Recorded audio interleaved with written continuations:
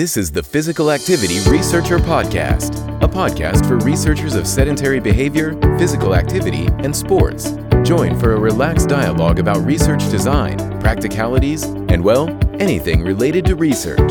Learn from your fellow researchers useful and relevant information that does not fit into formal content and limited space of scientific publications. And here is your host. Welcome back, everyone. This is the second part of our podcast with Dr. Mary Kennedy. Dr. Mary Kennedy is a physical activity specialist, researcher, author, and a coach. Dr. Kennedy is a postdoctoral research fellow at the Institute of Nutrition Research at Edith Cowan University.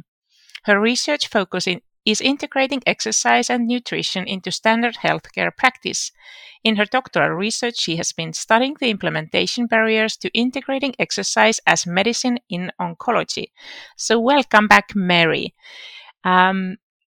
We will start in this second part of the podcast episode. We're going to talk about physical activity and the benefits to cancer patients. But I know that you are passionate about running, and especially you have been helping beginners to run a marathon. Why has it been so important to you, and what is your philosophy when coaching someone to run a marathon?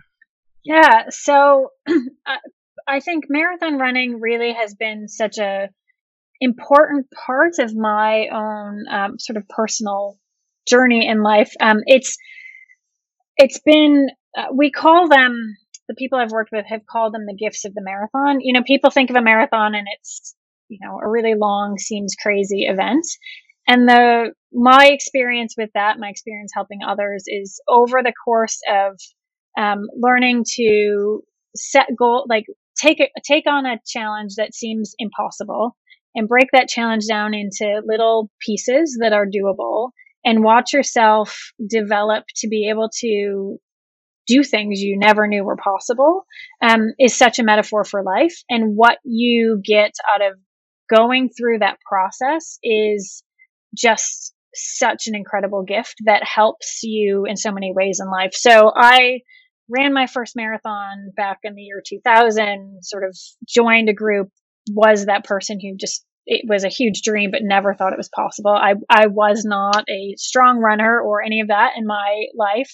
And it, was just such an amazing experience. And I ended up working with that organization to coach other people just like myself through that. And then ultimately ended up, it's a really lovely story. One of the runners I coached to run her first marathon, she was so inspired. She started a program for high school kids because she wanted to give them the gift she got from running a marathon. And we ended up running that nonprofit together for several years. And the goal of that was to empower kids through marathon running. And that seems crazy, but the idea, she really was inspired. She said, I want to help the kids who sit alone at lunch and who don't belong somewhere else.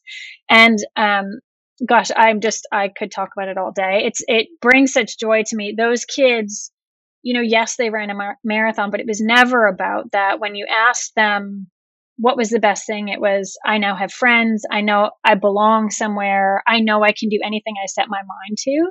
And so I really bring that with me to everything I do. And also I bring that concept to exercise. Like, exercise should be empowering. It should be enjoyable. I mean, every run of my life is not enjoyable.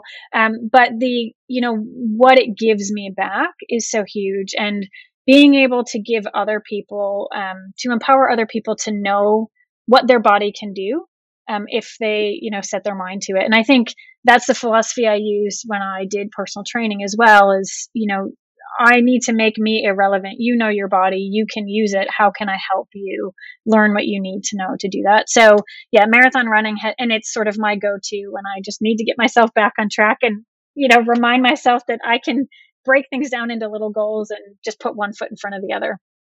Cool. Have you been following up these kids? Like, do you know, did they continue running or? Many of them have continued running. Yeah, the program still exists. I left to come here to do my PhD, but yeah, the kids, they'll write back to us from college. Some of them have started their own little running clubs in college, which is really exciting. So, and they all, it's just such a part, you know, kids come home and get back together with their high school, and it was called Dream Far High School Marathon. They come back to see, their friends and talk to the new runners about what they did. It's really, it's just such a special experience. So I encourage any of the listeners, if you have any interest in running a marathon, do it. It's truly, they said it'll change your life, and it really did change mine. And so I encourage everyone to give it a try.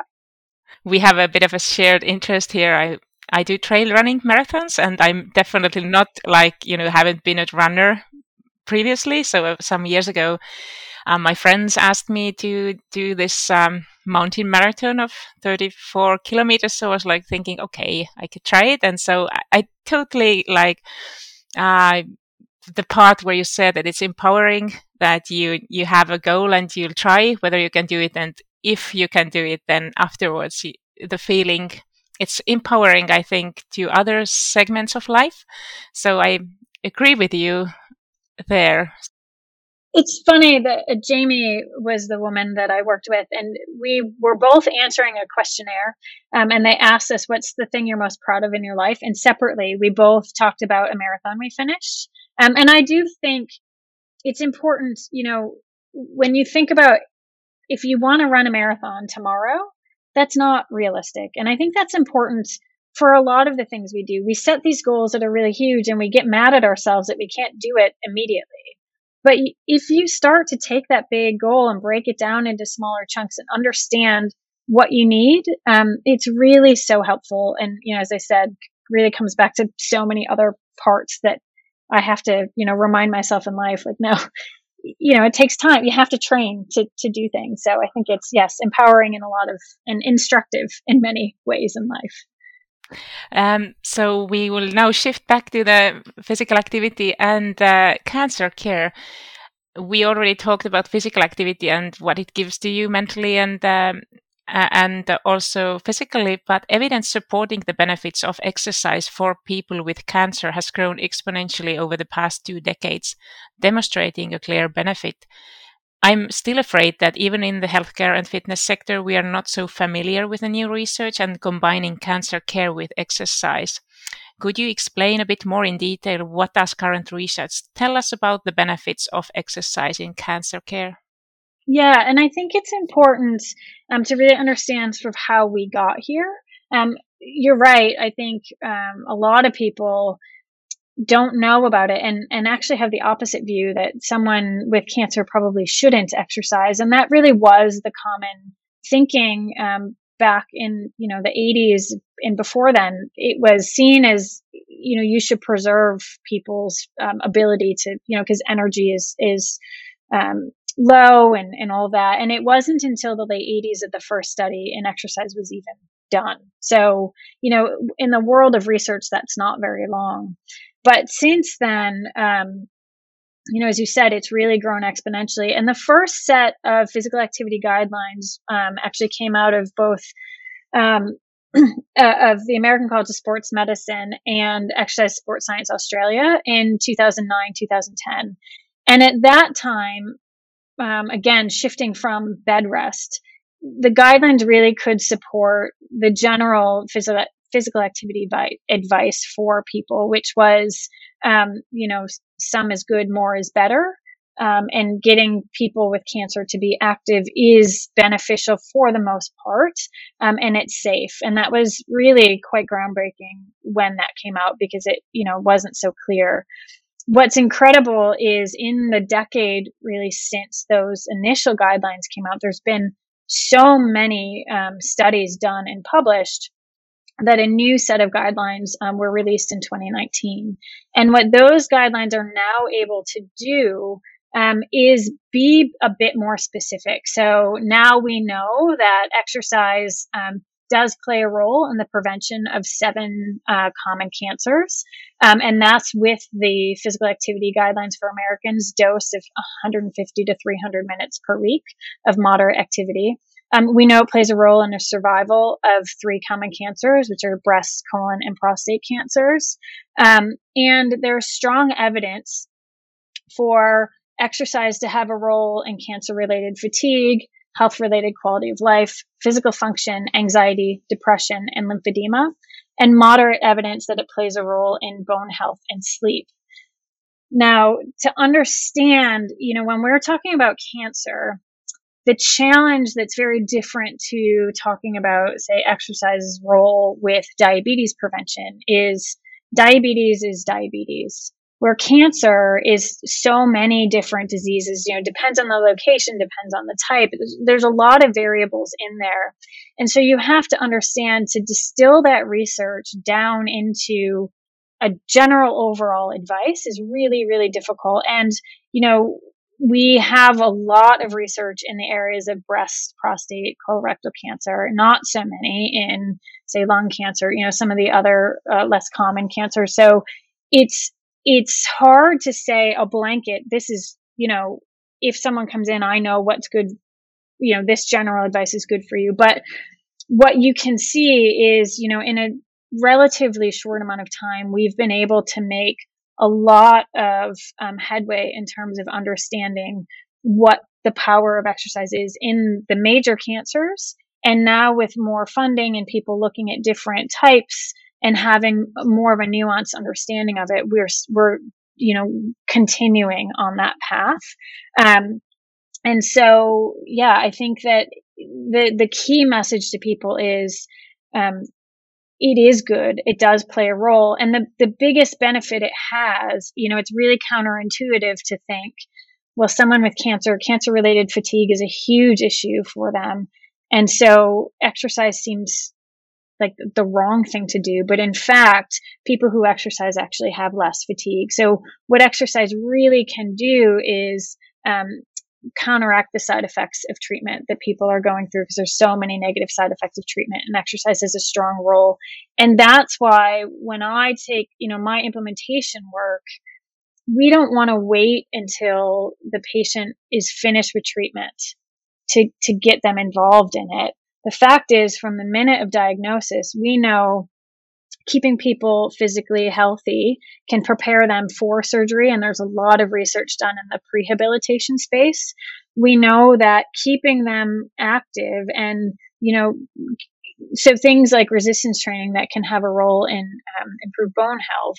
And there's, bounding and leaping and those kinds of exercises that are, that have impact loading exercises.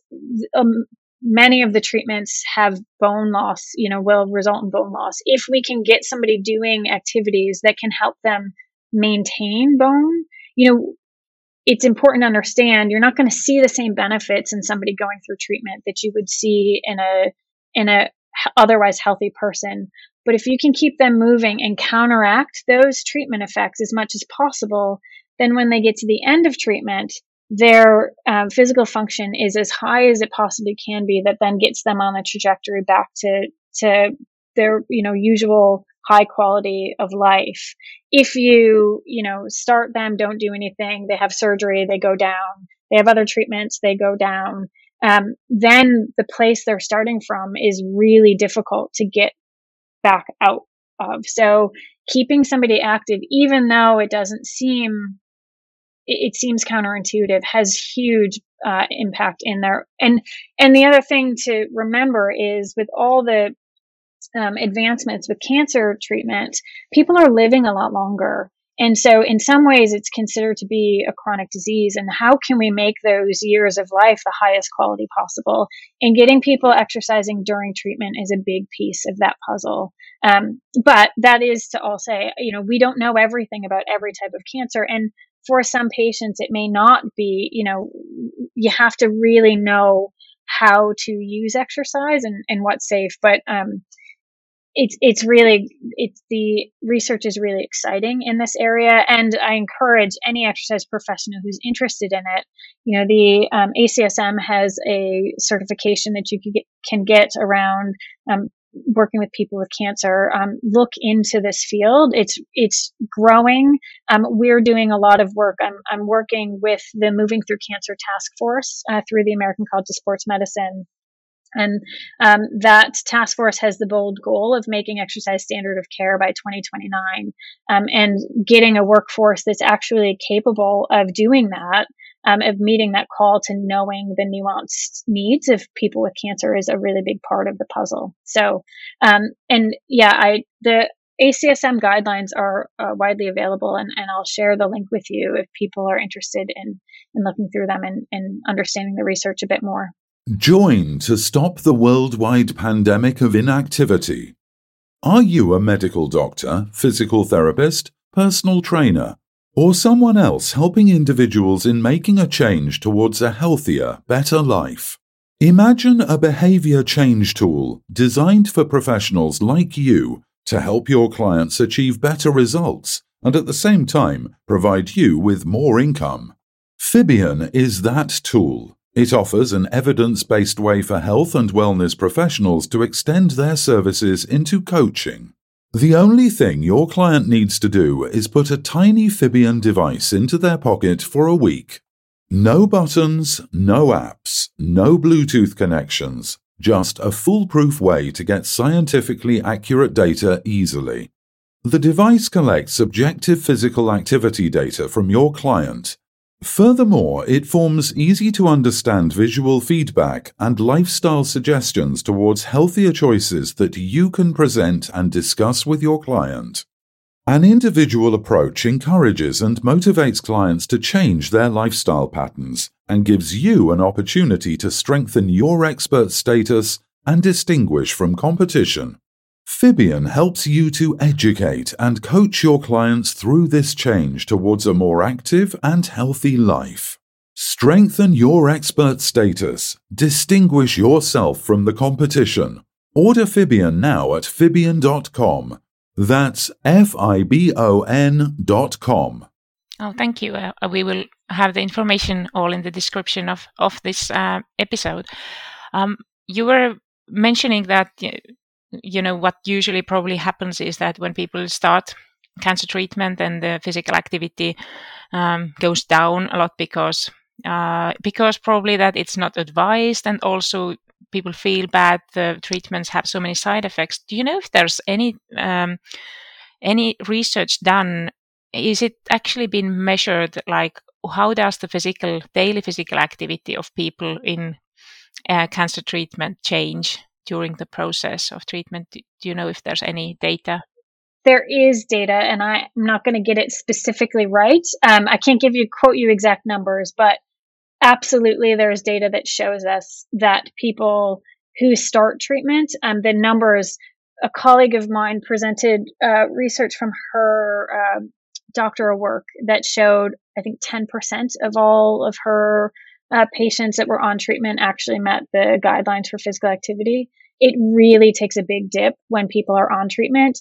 It comes back up a bit, but it never really, and you have to also put it in context. And this, I do think it's really important. The population in general is not meeting the physical activity guidelines. And so it's not as if we're saying everyone out there is doing it and cancer treatment's the reason that it all drops off. We're already starting with a population of people, and I think this is really important. People may not be doing it currently, and so they're not currently doing it. Then they're going to be given treatment that makes them feel bad, and then you're asking them to do something they have no experience doing. And as I said before, every run of mine doesn't feel great. Exercise it's hard on your body sometimes, but there's a difference between pain that's concerning and exerting yourself, and teaching people what that feels like is hard to, that's a challenge when they're already not feeling well and they're not used to it. So being really aware that, kind of introducing exercise to people who might not be doing it already, and you still have to use all your good principles of exercise physiology and motivational change to encourage people, because you're not often getting people who are super active. Now, I will say in the work we did, the patients that were already active, like they were seeking out the exercise clinic, like, cause they just they were really after it. So the real challenge is, how do we get those people who aren't doing it, who don't know about it? That's where the oncologists play such a big role, because if their doctor tells them to do it, then it feels like a part of their treatment and they're more open and accepting. It's not like this, bad image of what gym class felt like when they were in high school, and they're, something they have a bad taste in their mouth with. So that's even more important than that there is maybe a co-located fitness center or a gym, because then the patients also feel that there is the expertise to guide them through this. So at least I see that. Yeah, I mean, I think the co-location part, I think that's really lovely and ideal. And I think if that can happen, that's great. I also think that we're being very pragmatic, as I tend to be. That's not realistic to ask of every treatment center. And I think, I think it's the wrong message for me to say everyone needs co-located. That's the only way to do it. Co-located offers a lot of benefits, and one huge one being the patients not needing to go somewhere else. But I think there's a lot of different ways to establish that trust. And that's where clinicians and exercise physiologists and the two worlds need to find ways to create partnerships, so that when the doctor says, it's like you might break a bone and the doctor says, okay, you need to go see an orthopedic doc. It's not co-located, but you trust the referral they're giving you. And I think that's the way we've got to get. You need exercise. These are the people that we trust to do it. And that, I think, would be really powerful. And I would like to see those sort of partnerships being established for organizations. I think it's a good cost-effective way to do it, so that, not everybody feels like we have to build a gym on site. But if we can create ways to funnel our patients to someone that we trust, and it's one of the things in the extension of the work I did in my PhD. Actually, one of the Genesis Care sites is set up in a hospital that already has an existing exercise service. So we're looking at how can we partner with them, refer our patients there, but also get what we need from it. And some of those things we need are an easy referral pathway. So we're building that. And communication back from the exercise physiologist. I think one of the pieces in closing that trust gap that we don't highlight enough is doctors currently tend to send patients to exercise physiologists, and the patients go, and that's the last the doctor hears of it. But if we can find meaningful results that the exercise physiologist is sending back to the doctor, and there's a place that the doctor sees them, and we're actually building that into the medical record at Genesis Care, so that it shows up in the patient's record, that it's another trigger to say, oh yeah, exercise is part of this patient's care, and I can see the results of it. It's not just sort of a lost thing that happened. That I hear this from other physicians, that it's very important that the exercise specialists send the follow-ups, and that the physicians see what's going on, and how do the patients feel, how is the treatment going. So that's probably one of the messages that in the physical activity and exercise field we should kind of take in and see how we can do better.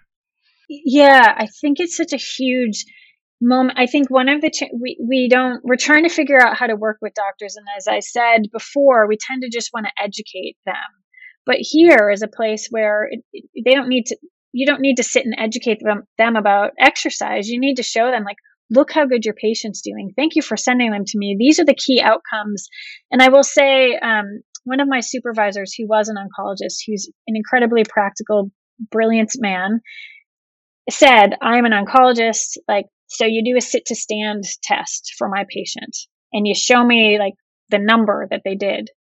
And he's like, I don't care. I don't know what that number means. Put that in terms of what I can understand. Your patient was able to do more of these, which means their legs are stronger, so they're going to be, more capable of walking up and down stairs, things like that.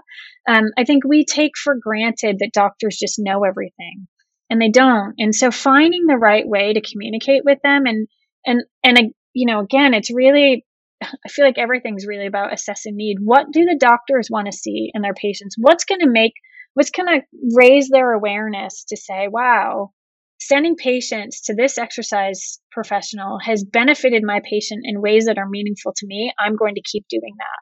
And I think if you're an exercise professional trying to form relationships with doctors, those are the kinds of questions I would ask. What what do they want to see from their patients, so that you can be feeding them that information back, and you can really establish you build trust and establish a meaningful, beneficial relationship for both of you.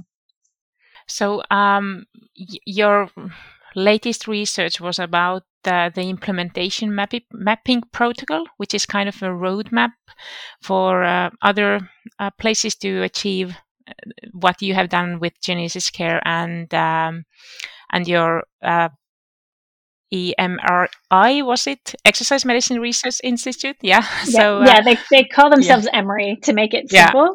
Okay, yeah. And this was done in Australia? It was done in Australia. Yep. Yeah. Mm-hmm. Do you know if the same has been done in other places around the world? So there are a lot of other exercise oncology services trying to that have formed meaningful partnerships with hospitals and clinics and things. In the implementation mapping process, again, that comes back to implementation science, and I think it's important to note there's a lot of people doing this work outside the research field. What I'm trying to do, because we've got a whole team of exercise oncology researchers, as I said before, the evidence, is just growing exponentially year by year. So many people are interested in this. And what implementation science does is try to take the practical work that's happening and study it and put methods around it and in ways that other people can learn from it. And so there aren't a lot, I'm not sure really that there's many more than one or two other sort of exercise oncology professionals putting implementation science and publishing on it. But there are a lot of programs out in the world. It's one of the things, the Moving Through Cancer initiative has started to put together a referral database or a database of existing programs, because one of the things we know is there is not a referral network, and that was trying to kind of close that gap. And so if you go to their website, you can kind of search where you are in the world and see if there's any exercise oncology programs. What I'm interested in and what that implementation mapping protocol was doing is really trying to set some standards for how we can integrate that into healthcare. As we said, there's, with people living so much longer, exercise sort of in the survivor phase, which really, like post-treatment beyond, is a huge and really, really important, but I think has different issues than trying to get it integrated during treatment. So as I said before, people can finish treatment as well and healthy as possible. It's such an important thing that you're doing. And what is your next project? What are you going to do in the future? Yeah, well, for my immediate future plans, a couple of things. I'm working with the Moving Through Cancer Task Force they identified 3 sort of key areas of need to meet their goal of exercise being standard of care by 2029. So one is looking at the workforce, as I mentioned, so who's really out there and what do exercise oncology professionals need to know? So that's one piece that we're looking into. We're looking into policy issues and really as I said before, policy is such a huge piece of this puzzle. We need some policy changes to help facilitate this. And so looking at how it's been done in other ways and trying to see if we can come up with some policy goals to help this field achieve those same standards. And then looking at cost effectiveness. Again, there's no way around the fact that exercise in cancer care has to be cost effective to do it. So we're doing a project around that.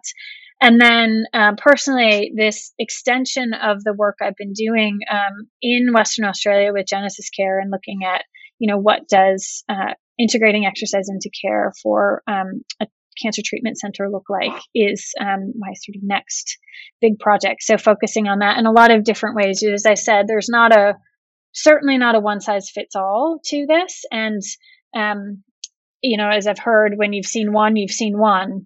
And what I'm hoping to do is kind of boil that down into, everyone is going to be different, but what are the key things that can kind of serve as a blueprint? So anyone trying to do this has a roadmap to start with, and you're not trying to do it alone.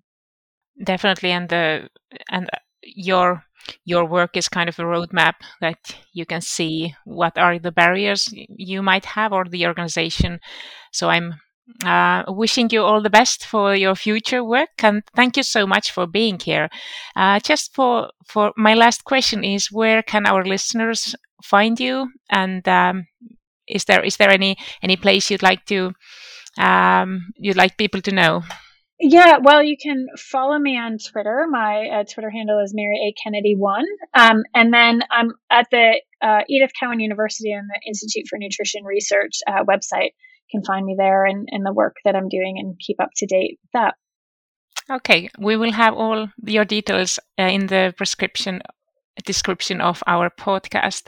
So thank you, Mary, and thank you to all our listeners. This is Practitioner's Viewpoint, and we'll be back next Sunday. Thanks for joining us this week on Physical Activity Researcher Podcast. If you like the show, make sure you never miss an episode by subscribing or following the show on Twitter. This podcast is made possible by listeners like you. Thank you for your support.